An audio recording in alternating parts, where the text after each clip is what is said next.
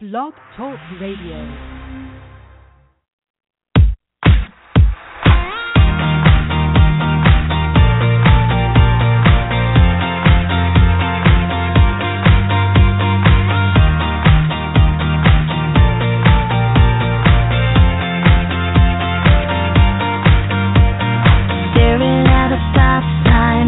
People drive by, T-Mac on the radio.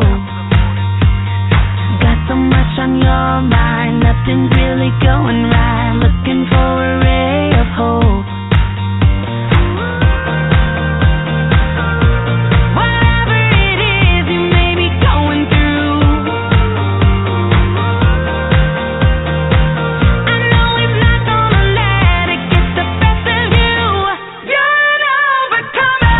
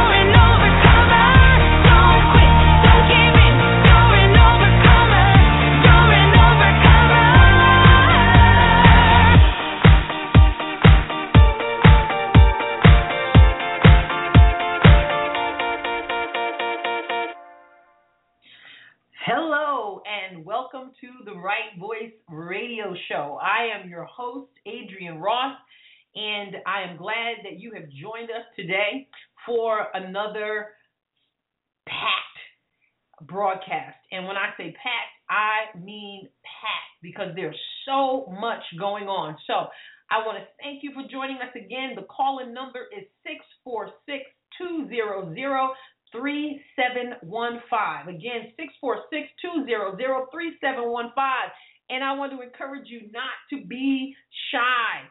If you have something to share, if you have a question, whether for me or for our guest who will be on calling in later, then feel free to do that. We'd love to hear from you. This is the right voice. It's not just Adrienne's voice. It's the right voice, which means it's your voice too. So feel free to call in, 646-200-3715. So again, there is so much to talk about, and I want to say this right from the jump, that you can follow the right voice on Facebook. It's The Right Voice Radio on Facebook. The Right Voice Radio. Go on over there and give us a hit. And also, we are on Twitter. It's at The Right Voice 1. At The Right Voice 1. If you have not befriended us on Twitter, then you are, I don't know what to say. You need to get on. You need to get on and up with it, okay? So jump on with us there. All right. Now, again, there is a lot to talk about, and I was thinking about that because I find myself saying that every week. There's so much to talk about. And I was reminded of what my mama used to say when I was a little girl. My mother would say, girl, you talk from the time you wake up till the time you go to sleep. From the time you wake up till the time you go to sleep. And here I am, all my life, all I've done is talk. I was a teacher. I talked. And I was a coach. I talked. And now I'm doing this radio show, and I talk. And I do public speaking, motivational speaking, and I talk. So my mama, she was on to something there. And I continue to talk to you tonight. And I hope I'm not talking to myself. So I hope you're listening. All right, let's jump right in. We're going to start off by talking and spend most of the night actually talking politics. And first of all, in the GOP presidential race, we've got some shakeups going on there. We have Lindsey Graham. Senator Lindsey Graham has dropped out of the race. I put that on Facebook, and somebody actually wrote he was in the race. I think they were being sarcastic, but you just never know. But he dropped out this week, and to say this, I really thought that Senator Graham was in it not because he thought he could win, and hopefully after a while he realized that, with him polling at like not even 1%, that probably wasn't going to happen. But I really thought that he was in it because he wanted to lend his voice to the issue of terrorism. He was the only candidate who had military experience, and his focus was ISIS. I mean, you could ask him how the weather was, and he would mention ISIS, and he would talk about boots on the ground, and he would talk about what it takes to defeat them. It didn't matter what the question was; he was going to bring it back to that because I believe that was his focus. And of course, he got into the whole blast Donald Trump thing. And but Lindsey Graham wasn't the man of the hour, and he's establishment, and so I'm glad. I felt like that was an early Christmas present. I thank him for putting himself up for service, but I also thank him for taking himself out of the race. He was polling horribly, even in his own state of South Carolina. So he got out just in time there. And now I've learned that his supporters have been won over by none other than Jeb Bush. So that's interesting. But in addition to that, we also have a new poll out. Every week it seems these candidates say or do something that makes us go, well, we'll see how this is going to affect him or her in the polls. And when it comes to Donald Trump in particular, we're thinking, well, we don't know how this comment will affect him because a new poll hasn't come out yet. Well, a new poll is out, and that poll says that Donald Trump is at 28%. 28. Ted Cruz, 24. Marco Rubio, 12. Carson, 10. Chris Christie at 6. Jeb Bush at 4. Fiorina, 2. Paul, 2. And the rest are, whatever. So, Trump at 28. And according to this is a Quinnipiac poll, that's up 1 since November. Cruz's 24 is up 8. So Cruz has really surged. Rubio, the what I saw said that he was down 5, but I think that was a mistake. I think they meant that he was up 5 because he's been going up, not down. And Carson is down 6 since November. So that was that was quite a shift because it was Trump and Carson. But as people say, these things are fluid.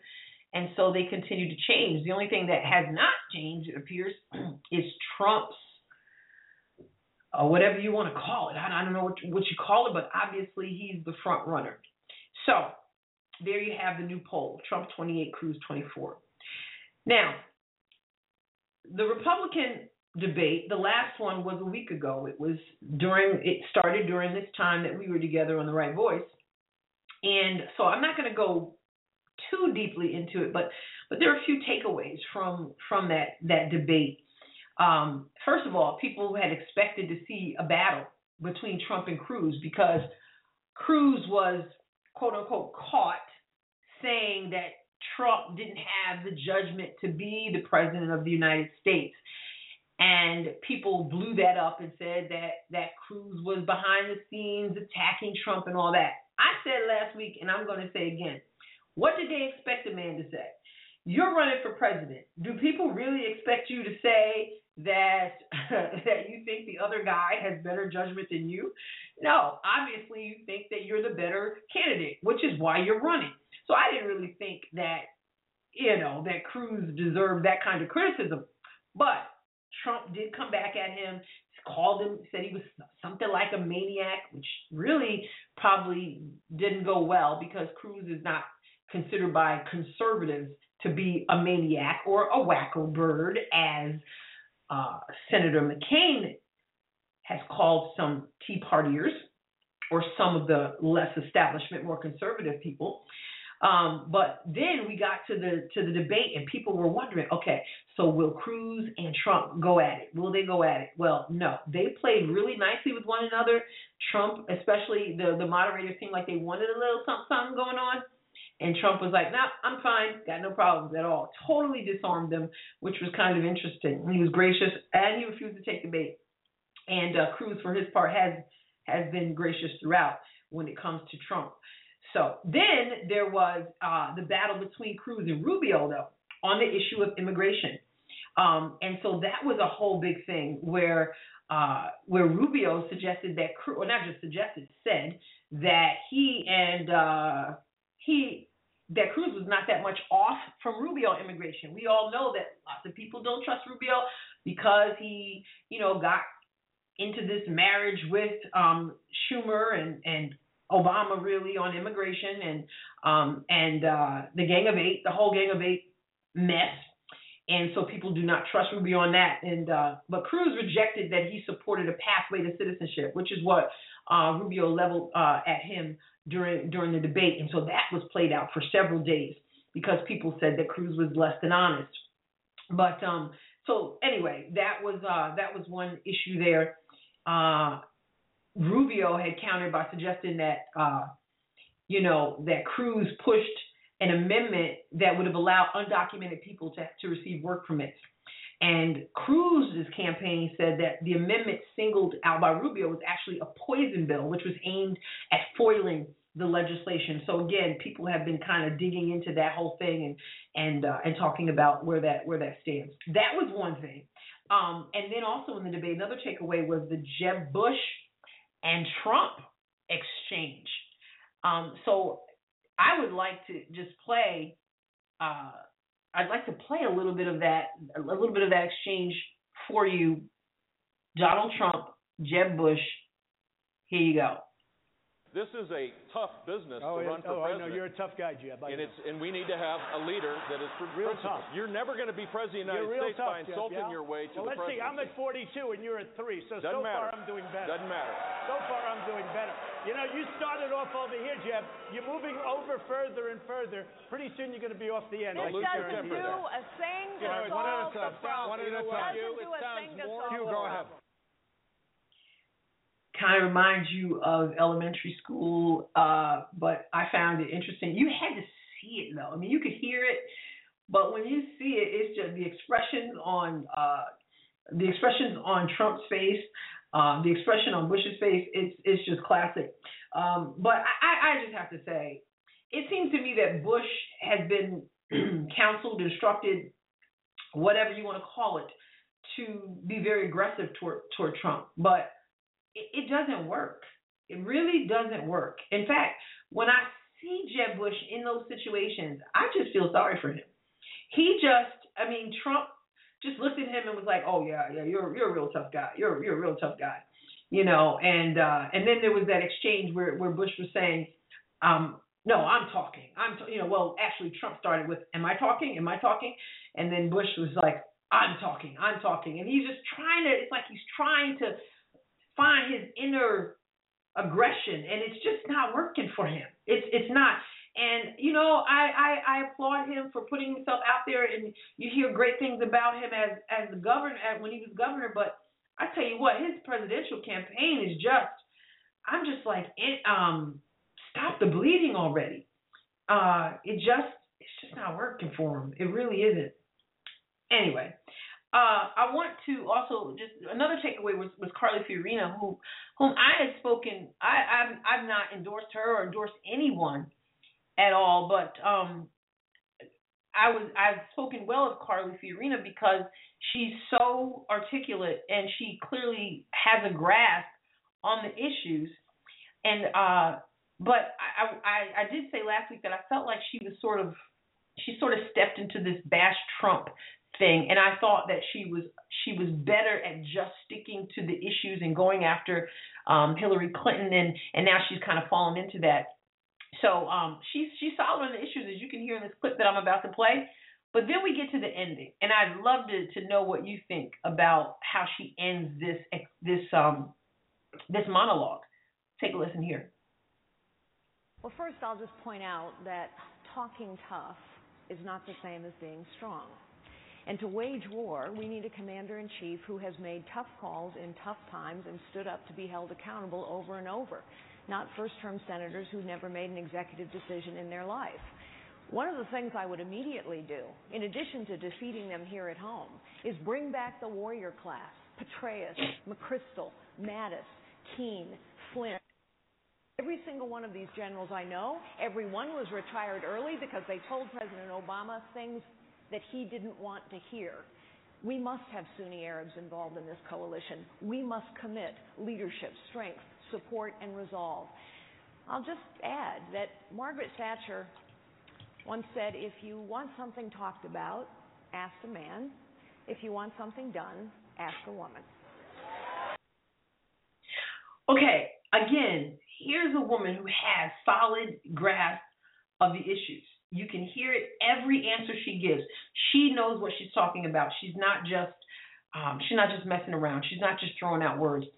But then when she got to the end there, I thought, out of the blue, out of nowhere, she did something that really hasn't been her strong suit, I think, or hasn't been her modus operandi, I should say. And that was, I thought she played the woman card. Out of nowhere, she forced this. Margaret Thatcher said, if you want something done, ask a man. If you want something done, ask a woman. And I felt like she had come into this debate determined that she was going to get that line in there one way or another. And I think that Mrs. Fiorina has so much going for her that she doesn't need to resort to forced woman card playing. Just stick to the issues.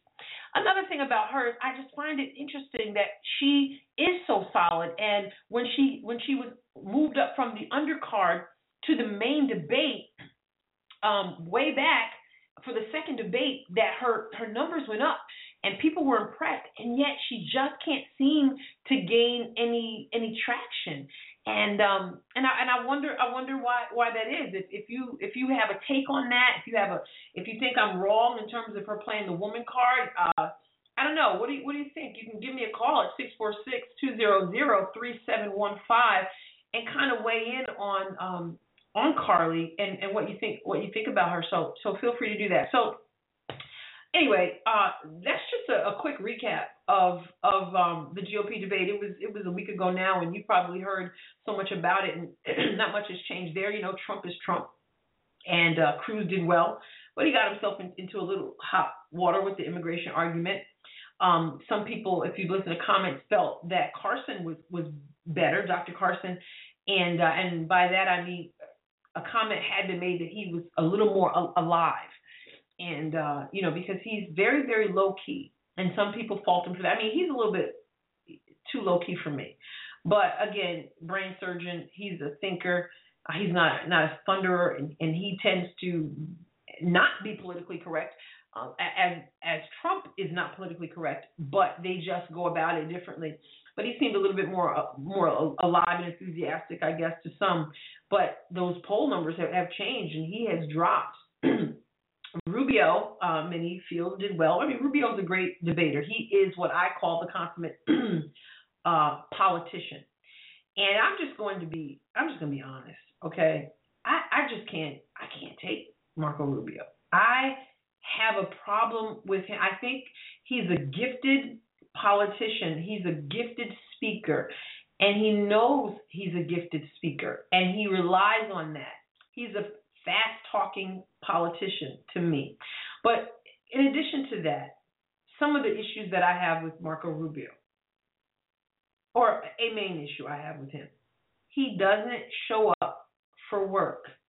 That's been a constant talk. Even his, friend, mentor, as they say, Jeb Bush, called him out on it a few debates ago, which again didn't work well for Bush because Rubio jumped all over him.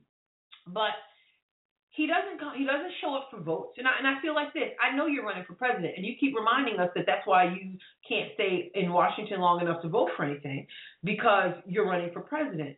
Well, the people who elected him in Florida didn't elect him for him to run for president.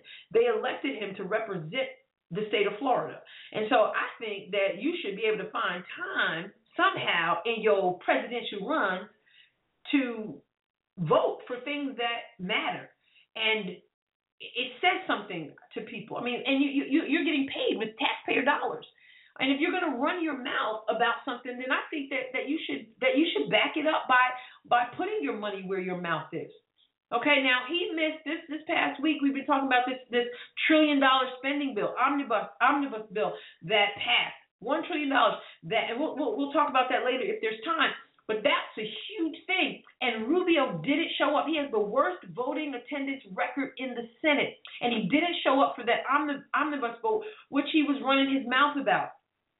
And I just saw a few minutes ago, Greta Van Susteren had him on there, and Greta took it to him right from the start. She called him out on it strongly tonight. And what was his answer? She said, "Sir, you didn't show up for the vote, for this spending bill. That was basically a gift to the Democrats with all kinds of stuff in it that we should be standing against." So she said, "Hey, you didn't show up." And you know what he said? He said, "Greta, I was doing something, which is running for president, so we don't have to face this in the future." So in other words, I didn't show up for the vote this time because I'm busy. I'm doing something. I'm running for president. And I'm running for president to win so that we don't have to face the same kind of stuff in the future. Listen, dude, if you don't show up for votes, we ain't going to have no future. We need people that stand for something. Why would I vote for you to get a promotion when you can't even do the job you're doing now? I mean, I could see missing a vote here or there perhaps, but you're just missing all kind of votes. Oh, you were in Iowa. Well, that's great. That's really great. Hey. What do you think? It just rubs me the wrong way. He also said, that they were going to ram this spending bill down people's throats. And so, it was already predetermined. And he said, I'm out. And it was the arrogance to me. It was just an arrogant response. And his response was, I'm out running for president, and I'm going to continue to do that. That's exactly what he told Greta. And she told him exactly. She said she wasn't going to beat a dead horse, but she let him know that she didn't like it. I don't like it either. I don't like the smooth talk that I see in him. The immigration issue with the Gang of Eight, I don't like that, even though he's backtracking on that. And I definitely, more than anything, don't like the fact that he can't show up and cast a vote on the things that matter because you think it's predetermined. Look, you make a stand. You take a stand. You get a backbone. You do the job that the taxpayers are paying you to do. And if you can't do that, you don't deserve a promotion. As Greta said, Ted Cruz, she said she knew how important the vote was for him because she had spent some time with him, and he was rushing because he needed to get back to D.C. so that he could vote. But Rubio was doing something, running for president so that these things don't happen again. Anyway, that's your highlights from the GOP debate. And so I want to come back and briefly, and I'm gonna come back briefly and talk about the. Actually, you know what? I'm not gonna take a break. I'm gonna stay right here and talk to you about the Democrat debate. Let's just do that. Let's just hang right here. Democrat debate. And again, our phone number is 200-3715. I'm your host, Adrienne Ross, and you are listening to The Right Voice. And today we're going to get into this topic. Who pushed the video? Do you remember that? Hillary Clinton pushed the video again, and she makes some false claims about Donald Trump, which we are going to get into. So did you see the Democratic presidential debate? It was on Saturday, okay? And it's interesting because it was Saturday, it was almost 9 o'clock, it was up against an NFL game, okay? That's one thing going on with the Democrats. They don't want to have more debates. It seemed like some of the candidates were pushing for, well, there are only three of them, but I think it was O'Malley, maybe even Sanders, were pushing for more debates. And Debbie Wasserman Schultz, the DNC chair, well, nope, don't want any more debates. Let's put it on Saturday night. The last one was on Saturday night, too. 9 o'clock almost, an NFL game is on. And the next debate they'll have is in January. This time it'll be on a Sunday, and it'll be against two NFL playoff games. Now, what's the problem with this? The problem with this is that the attendance is not going to be very good. But that's not just the problem. That's the plan. Of course they knew the schedule. Why are they doing this? Why are these debates all tucked and hidden? What are they doing? What's the purpose of it? Yeah, we know the purpose of it. The purpose is so that people don't get to see these. The purpose is to provide cover for Hillary Clinton because we know that the DNC is all in it for her. Anyway, that'll be in January. But the one on Saturday at about 9 p.m. against the NFL game began with an apology from Bernie Sanders because his staffers, you've heard the scandal, his staffers took advantage of a computer glitch and took a look at Hillary Clinton's voting information, and that was a whole big thing, and he's suing the DNC, and Debbie Wasserman Schultz is all up in it, and there's a big deal there. But he apologized. They got that out of the way right away and moved on to say that there'll be an independent investigation because he's not confident that her people didn't look at his stuff too. And he did fire those people who did that because he said we do not run that kind of campaign and it should not have been done. So that was the start of it. And then they went to playing nice again. If I could count how many times he said, the secretary is right. The secretary is right. The secretary is right. And the problem with that, the Democrats seem to be not willing to do what the Republicans do. And that could be wise if you think so or not. Wisdom might say, well, they're not beating each other up, which may be good because then it doesn't give fodder for the Republicans to use against the eventual candidate.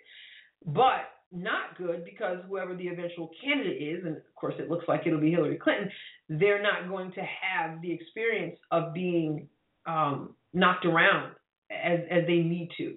And so that can be an issue. It's sort of like those, if you watch sports, it's sort of like a double-edged sword, if that's the right phrase, but you have that team that's undefeated and they never want to lose. And the coach never wants to lose. But sometimes it's better to get that loss out of the way, get that competition, get roughed up and get it out of the way, and then you can shore up where you're lacking rather than go into, say, your playoff game and then or your championship game and face another championship caliber team, and then your head is spinning.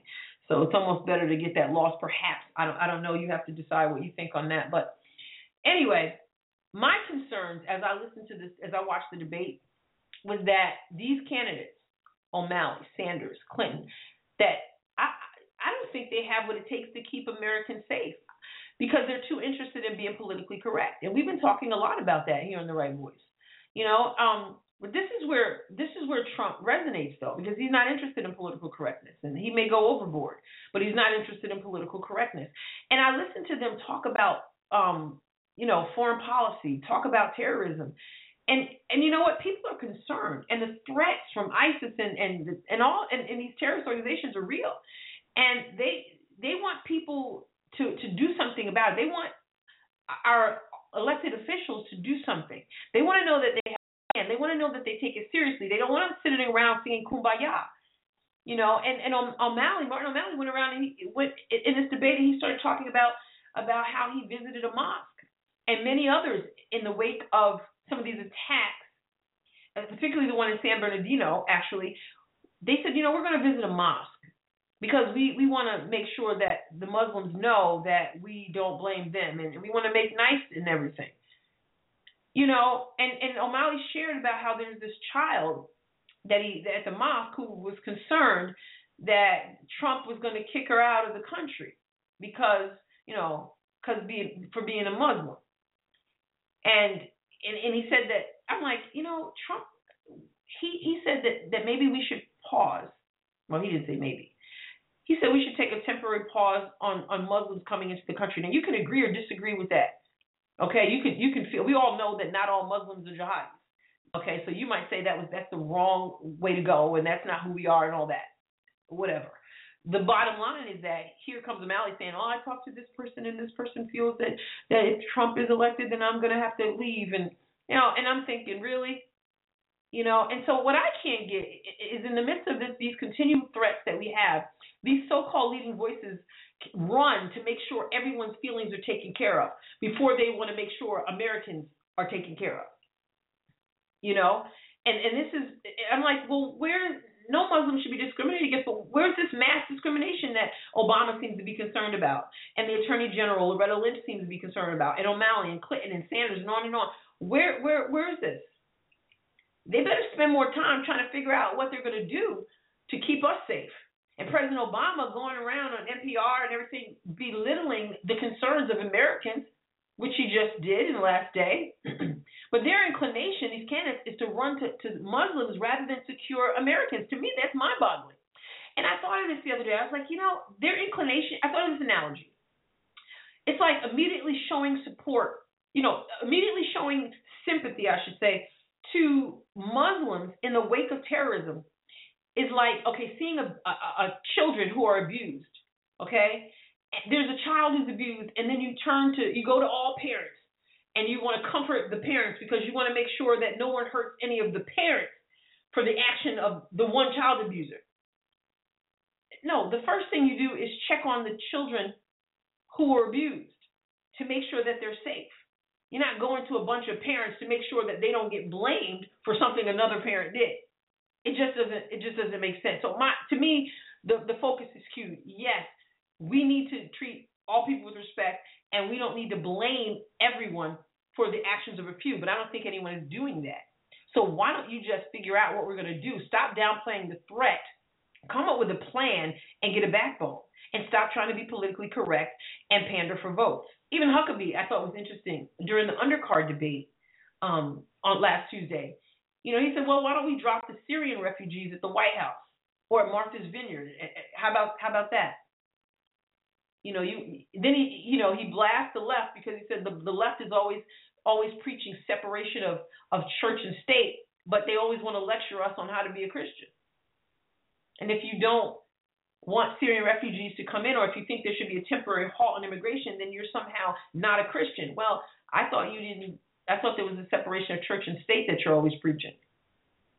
Another takeaway that got Hillary Clinton in some hot water is the fact that she said that we are now where we need to be with ISIS. And this is where people say there's such a disconnect. We are where we need to be with ISIS? Really? These people are cutting off heads and all kinds and killing children and we are where we need to be? No, we are not where we need to be. And the vast majority of Americans know that. And that's why gun sales are soaring. Concealed carry permits are soaring because people do not feel safe and they're exercising their Second Amendment rights. Because you certainly can't count on this administration to get a clue. Anyway, who pushed the video? I want to talk about that. Hillary Clinton made a statement that during the debate that ISIS uses videos of Trump to recruit as a recruitment tool. Here it is. Mr. Trump has a great capacity to use bluster and bigotry to inflame people and to make them think there are easy answers to very complex questions. So what I would say is, number one, we need to be united against the threats that we face. We need to have everybody in our country focused on watching what happens and reporting it if it's suspicious, reporting what you hear, making sure that Muslim Americans don't feel left out or marginalized at the very moment when we need their help. And we also need to make sure that the really discriminatory messages that Trump is sending around the world don't fall on receptive ears. He is becoming ISIS's best recruiter. They are going to people showing videos of Donald Trump insulting Islam and Muslims in order to recruit more radical jihadists. So I want to explain why this is not in America's interest to react with this kind of fear and respond to this sort of bigotry. Now, you heard it. She clearly stated that ISIS is doing this. They are going to people with videos. And when she said it, I'm thinking, really? I mean, because I keep up with a lot. It's my job to keep up with what's going on in the news. And I hadn't heard any of that, and I hadn't seen any video. And, of course, now, hot water, because there was no evidence of a video. And PolitiFact said that there's no video. Donald Trump called her a liar. And so I'm thinking, hasn't she learned from her experience with Benghazi, from the Obama administration, including Hillary Clinton, when Susan Rice went out and told the American people that the attack on our consulate was the result of a YouTube video when they knew that it was not, when they knew that it was a terrorist attack. But for political gain, because we supposedly have the terrorists on the run, they said it was a YouTube video. And Greg Gutfeld asked that question, who pushed the video? And when those emails came out, we know that Mrs. Clinton told her daughter that it was a terrorist attack and then told the American people that it was a video. And here she goes again, having obviously not learned her lesson, and says that there's a video out there that there are videos that ISIS uses to recruit, videos of Donald Trump. Okay, now she's got to clean it up because she'd run off at the mouth. He called her a liar. PolitiFact said no. I can't even seem to say it. They said no. So she has to send out her communications director to try to clean it up. Now I want you to take a listen to what her communication director said, but be prepared to cringe as you listen. And we're back now with Jen Palmieri, the Clinton campaign communications director of the Clinton campaign. We have to begin, I think, with what Secretary Clinton, giving it to the Republicans last night, especially Donald Trump, getting a little bit of it back this morning, your response to Donald Trump. Donald Trump, I think, was talking, what Secretary Clinton was saying last night is that one of the many dangerous things about Donald Trump is that his hot rhetoric, saying we should not allow Muslim refugees into the country, is being used, and this is something that the Site International Group has, who monitors social media and on ISIS, has said. But there have been no videos. Well, what they have said is that they are using him. He is being used in social media by ISIS as propaganda. She didn't have a particular video in mind, but he is being used in social media. What they haven't found is, this group hasn't found a video that, Mr. Trump keeps talking about, this alleged mystery video of thousands of people in Jersey cheering collapse of the World Trade Center. But it is true that he is being used in social media by ISIS. But to be clear, to help recruit, you don't have a video, as she said. She's not referring to a specific video, but he is being used in social media by ISIS as propaganda. International Group, which monitors, this is what they do, they monitor ISIS on social media, they monitor other terrorist groups on social media to see what they are using, and they have said that they are using him in social media as propaganda to help recruit support. How about the... Was that painful or what? That's painful. I actually kind of feel sorry for Ms. Palmieri as I'm listening to her talk to Stephanopoulos there. She just sounds like, oh, my goodness, I am in this situation where I have to come up with an answer. And she did say, no, there's no particular video. They're, using social media. Yeah. In other words, she wasn't telling the truth. And so the lady hemmed and hawed, oohed and awed, because clearly it was not the truth. And it's painful. It's just painful. My friend Christy says I say painful, just like that. Yeah, it was painful. So who pushed the video? Hillary Clinton pushed the video, had to learn her lesson. So Donald Trump demands an apology, and Clinton's camp, to be honest, said, and I quote, hell no. That he's not getting an apology. So whether she lied or not, fabricated a lie, was confused or not, whatever, they're not apologizing, so they say. There is no video apparently, but it is interesting. No video of Donald Trump being used for recruitment as a recruitment tool. But it's interesting that ISIS does have a video out in which they refer to Hillary Clinton's husband, Bill Clinton, as a fornicator. Who's going to push that video? Funny she didn't mention that one. Anyway, and that video does exist. Anyway, let's talk before we transition away from politics for a little while.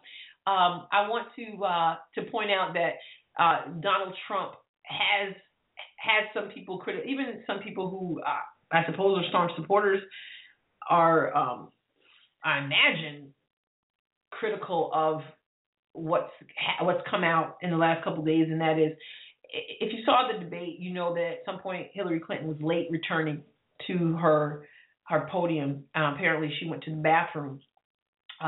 And so Donald Trump made comments that said, well, we know where she was, and it is too disgusting to discuss. And so people were commenting on the sexism of that, oh yeah, we know where she was and how disgusting it was. She was at the bathroom. And so you can put two and two together about why that people found that offensive. And also he made a comment this week that he's really taking some heat for, and that is, he had said, and I won't say the word, but he had made a comment that Obama was something, Hillary in 2008, like he used a term for the male anatomy or whatever, I guess trying to suggest that Obama was beating her or stepped in and beat her, but he used that vulgar term. You can Google it. I'm sure you'll find it. I'm so naive or innocent or whatever you want to call it. I'd never even heard the expression before, but people are criticizing him. Donald Trump speaks off the cuff, and there are things that I really do appreciate about some things that he says, but there's some things like other people have to go, really? Like why? Why would you even have to go there? So you might want to think all the off the cuff stuff and just might want to just, rethink some of this. But I don't know that Donald Trump will take my advice. So anyway, you're listening to Adrienne Ross on The Right Voice. The number here is 646-200-3715. Now, this time, I am going to take a quick break. When I come back, I'm going to be talking to Laura Hatton, and we're going to transition into some more pleasant news as a follow-up of a segment that we did last week. But this break is not actually a break from politics. It is an ad that the Hillary Clinton campaign put out, and it is a play on how the Grinch stole Christmas, and it's how the Republicans steal progress. Take a listen. Clever or just ridiculous? American families like progress a lot, but the Grinches in GOPville, it seems they do not. Together they shout with great Grinchy zeal that on health care their plan is repeal, repeal, repeal, repeal. On immigration they vow to build a wall on the border. And as for deporting dreamers, they would terminate President Obama's illegal executive order on protecting families from reckless big banks. Their plan is simply repeal Dodd-Frank. And while trickle-down economics has made us all weary, the Republicans offer the same supply-side economic theory. Environmental reform, they promise to nix it. And Roe versus Wade, they aspire to fix it. Now, if that weren't enough to leave you all stunned, take their stance on Planned Parenthood. Defund, defund, defund. Our progress they'd take and stuff in a sack. Instead of moving forward, we've come to take our country back. We'll stop them from reaching their extreme Grinchy goals when we head out together to vote at the polls. We'll send them back to GOPville, where they all belong. We'll protect our progress and keep American families strong.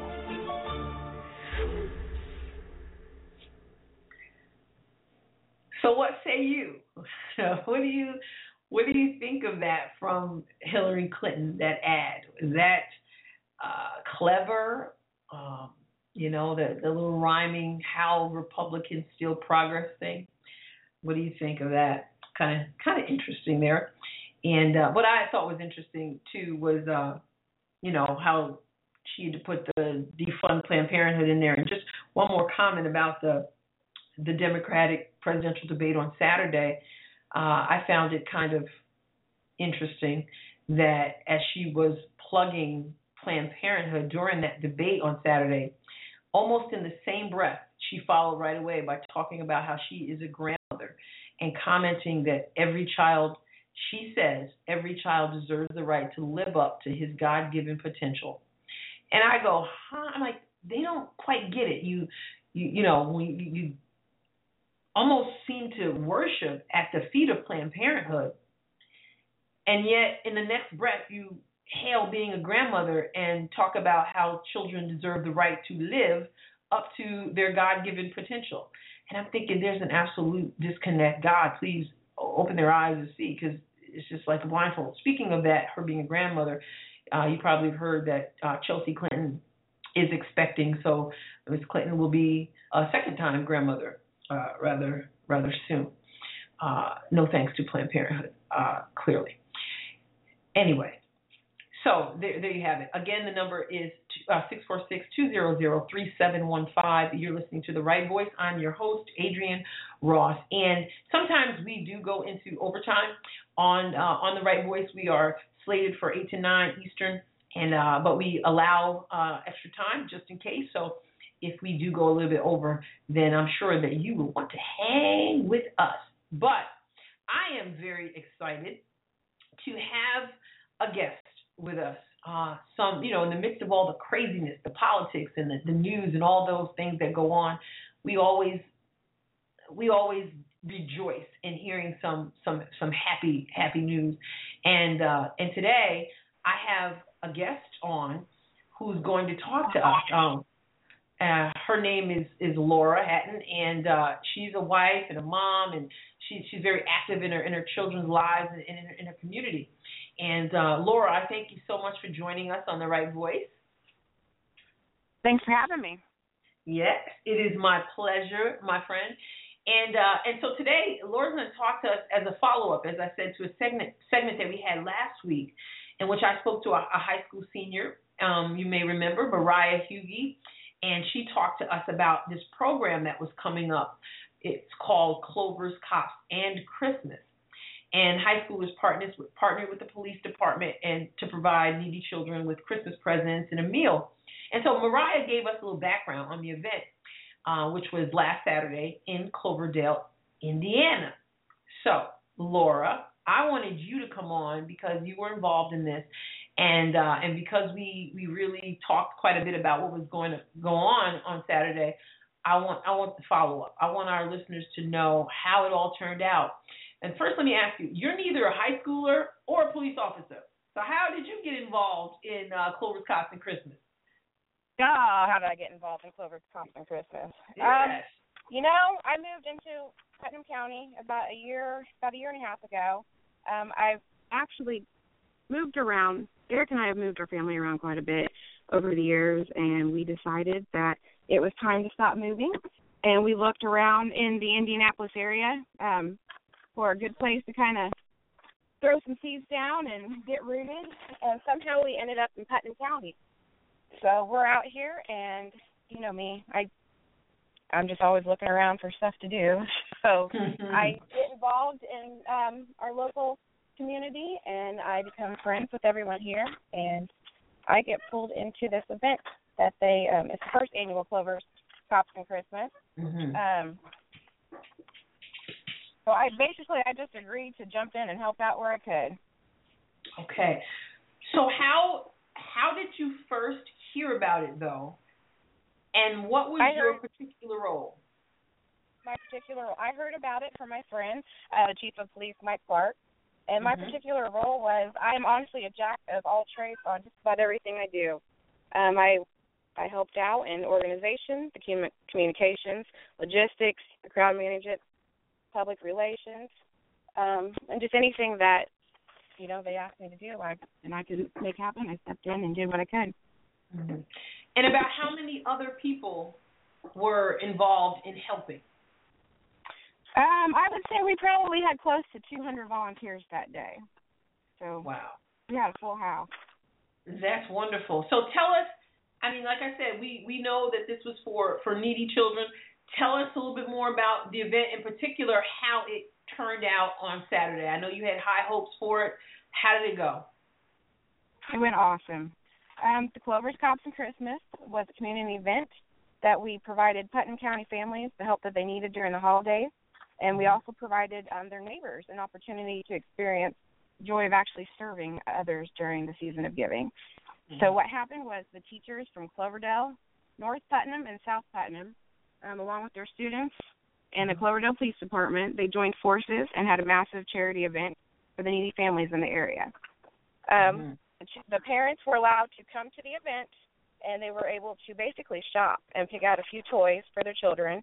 The FFA kids had set up wrapping stations near the toy bins where they could do the shopping, and they wrapped the presents if the parents wanted to, and the parents were then able to take them outside and put them into their vehicles without the children noticing, so that they would actually have wrapped presents to put underneath the Christmas tree for the children on Christmas morning. Their role was organization, and they also provided the dinner and the security and entertainment for everyone that attended. As far as the numbers on the event, we ended up,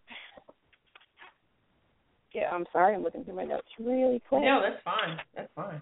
Okay. 604 kids received presents wow. from the event, and we served 146 families a warm meal, and we gave them the opportunity to fellowship with their neighbors and friends in a safe and festive atmosphere that evening. So it turned out really, really well for the first Clovers Cops for Christmas.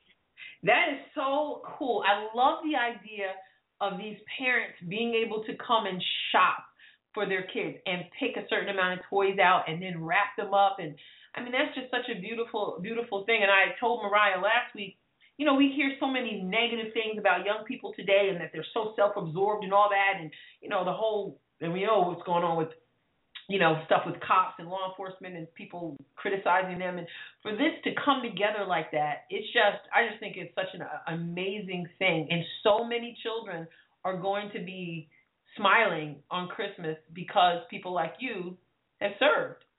That's wonderful. Well, that's what we're hoping. I mean, that was one of the reasons that I wanted to get involved in this is that there's so many events going on where the children come and they immediately get the gifts. And they just kind of, you know, parents go from event to event to event and pick up presents for their children. And I really like the idea of this because it gave the parents the opportunity to take the gifts home and to hide them and actually put them underneath the Christmas tree. So the parents did not have to, you know, they didn't have to buy the wrapping paper. They didn't have to buy the gift tag. And all of that is expensive, too, on Christmas. So, you know, it's not just the gifts people buy. It's everything that goes along with, you know, presenting the gift to people. So that was all taken care of for everybody, and I really like the idea of that. So I hope that a lot of parents take them home, and, you know, on Christmas morning, the kids are going to be surprised, and, you know, it's going to be a good Christmas for a lot of people. So absolutely. And my understanding is you guys gave away bikes also, didn't you? We did. The Putnam County Correctional Facility, they donated 50 to 60 bikes this year. So a lot of people got bikes, and a lot of kids are going to be excited this morning. And I'm excited for them. Absolutely.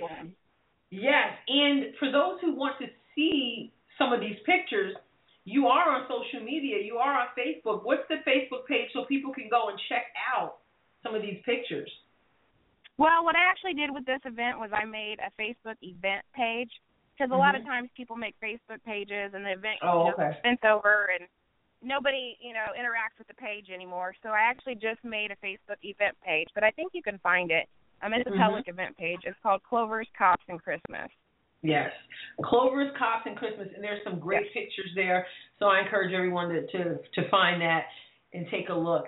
Now, I'm going to ask you, one more question for you, and I want to know, because I know there was a lot going on that night, and a lot of good memories and warm feelings, and a lot of buzz, and because it's not just all fun. I know it's hard work too, but can you just share with us one particular memory from that night as it pertains to a child or family's response, something that just really stands out for particular, with a particular child or family?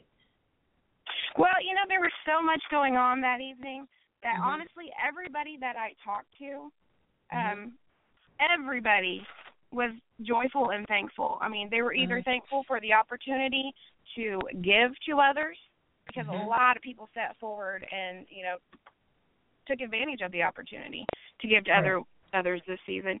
And everybody that received that evening was thankful too. So, there's just so many conversations with people. But I'll tell you what really stood out was how well the kids interacted with each other during this event. We had middle schoolers volunteering, we had high schoolers volunteering, and a lot of the high schoolers were focused more on basically the shopping area of the event where the parents were coming in and they were wrapping gifts. But we had a lot of middle schoolers that were actually entertaining the younger kids that were there. So a lot of people ended up staying longer than they might have because the kids had volleyball nets to play with.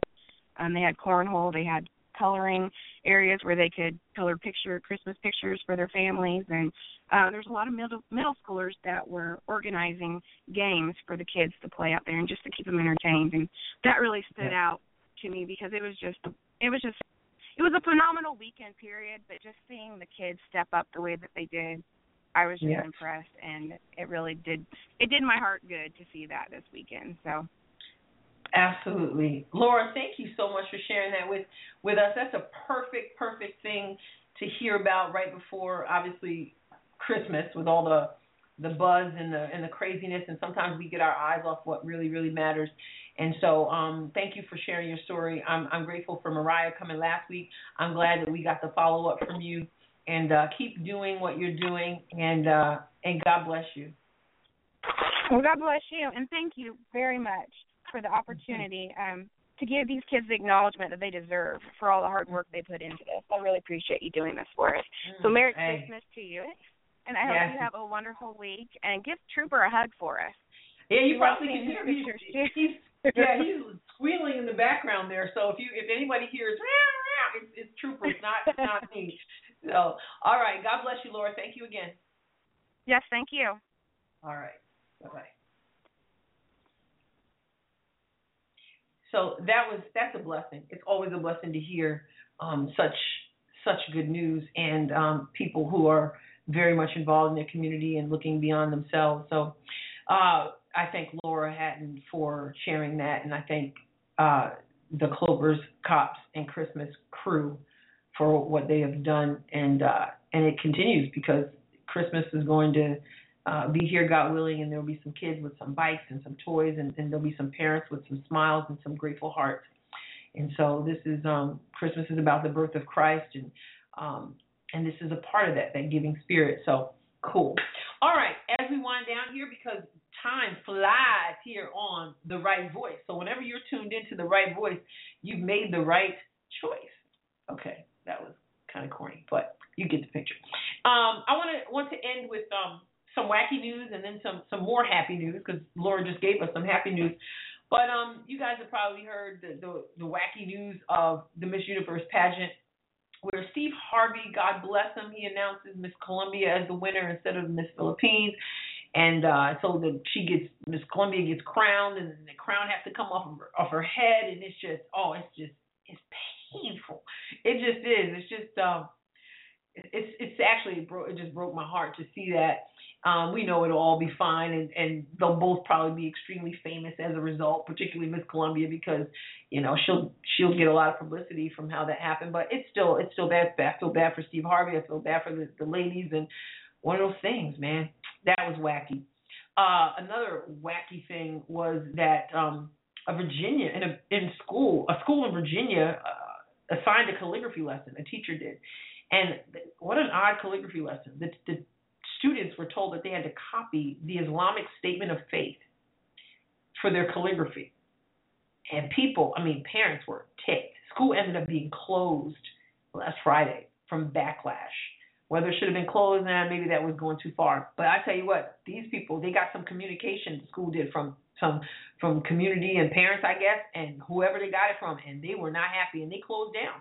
The school had also, in addition to writing out this statement of faith, which was the only God is Allah, they had to write in calligraphy. In addition to that, students had to try on a hijab and all that. So that was, I don't know. You think a big deal, not a big deal. But I did hear somebody on Outnumbered. Kat was guest hosting on Outnumbered, and she said, you know what, imagine this. If they had the students write Jesus is Lord, what would that have been acceptable? And yet they were allowed to write the only God is Allah in Arabic. So what if Jesus is Lord? We all know that would not fly. So anyway, that was wacky. Now one more piece of wacky news. In the NPR interview, President Obama cited his race as a reason that people oppose him. This is generally not what I would call wacky, but it's so wacky I had to put it in here. Talked about how he's different, talked about how people call him a Muslim. And so maybe much of the criticism he gets, it seems, is because he's black or something. Some people just don't get that their policies aren't working. And so we have to play the card. I don't know. I'm not so naive as to think that there aren't some people who feel that way. But really, I think most people, listen, they voted for you twice. Most people just don't like what you're doing, how you operate, and they're counting down the days to January, to the new president that comes in, not this January. That would be wishful thinking there. All right, some happy news. Obviously, we got some happy news from Laura, but I just want to leave you with this. I wish you a Merry, Merry Christmas. That is the happiest news of all. There's a reason why we call it the gospel, the good news. The news is that God so loved the world, and we sometimes just rush over that word so. Had a friend, associate pastor, youth pastor at my church in New York, Pastor Chris Romano, and he preached a message once on that. We always say God so loved the world that he gave his only begotten son, that whosoever believes in him should not perish but have everlasting life. And he talked about how we just go so fast over that word so. It's not God so loved the world that he gave his only begotten son. It's God so loved the world that he gave his only begotten son. And that is happy news every day of the week, that God so loved that he gave the greatest gift of all. We give gifts on Christmas. We love to give. We enjoy receiving. But God so loved us that he gave his only begotten son so that we would have eternal life. That's amazing.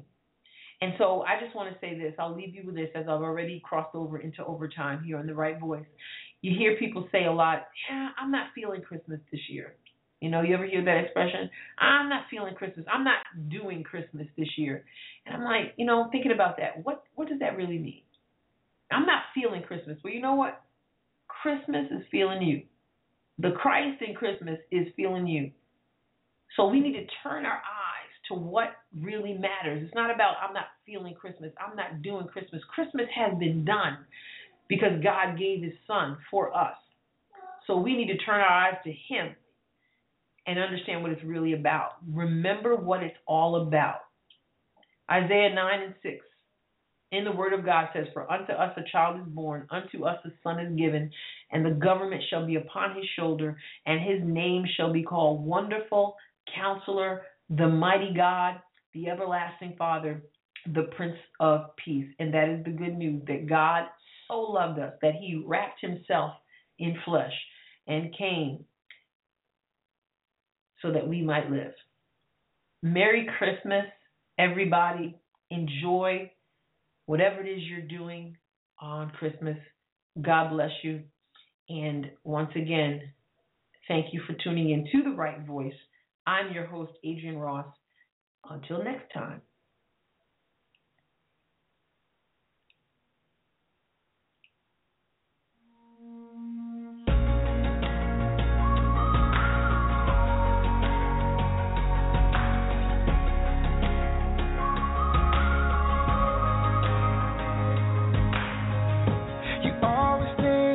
somewhere on a mountaintop, but never think behind bars.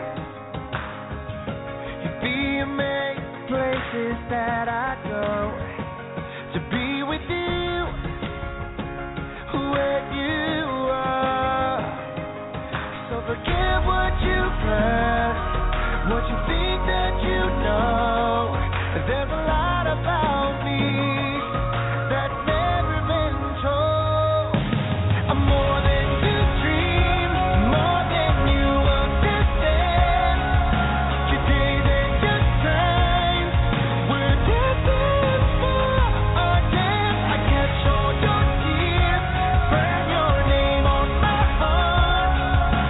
Be still and trust my plan. I'm more than you think I am.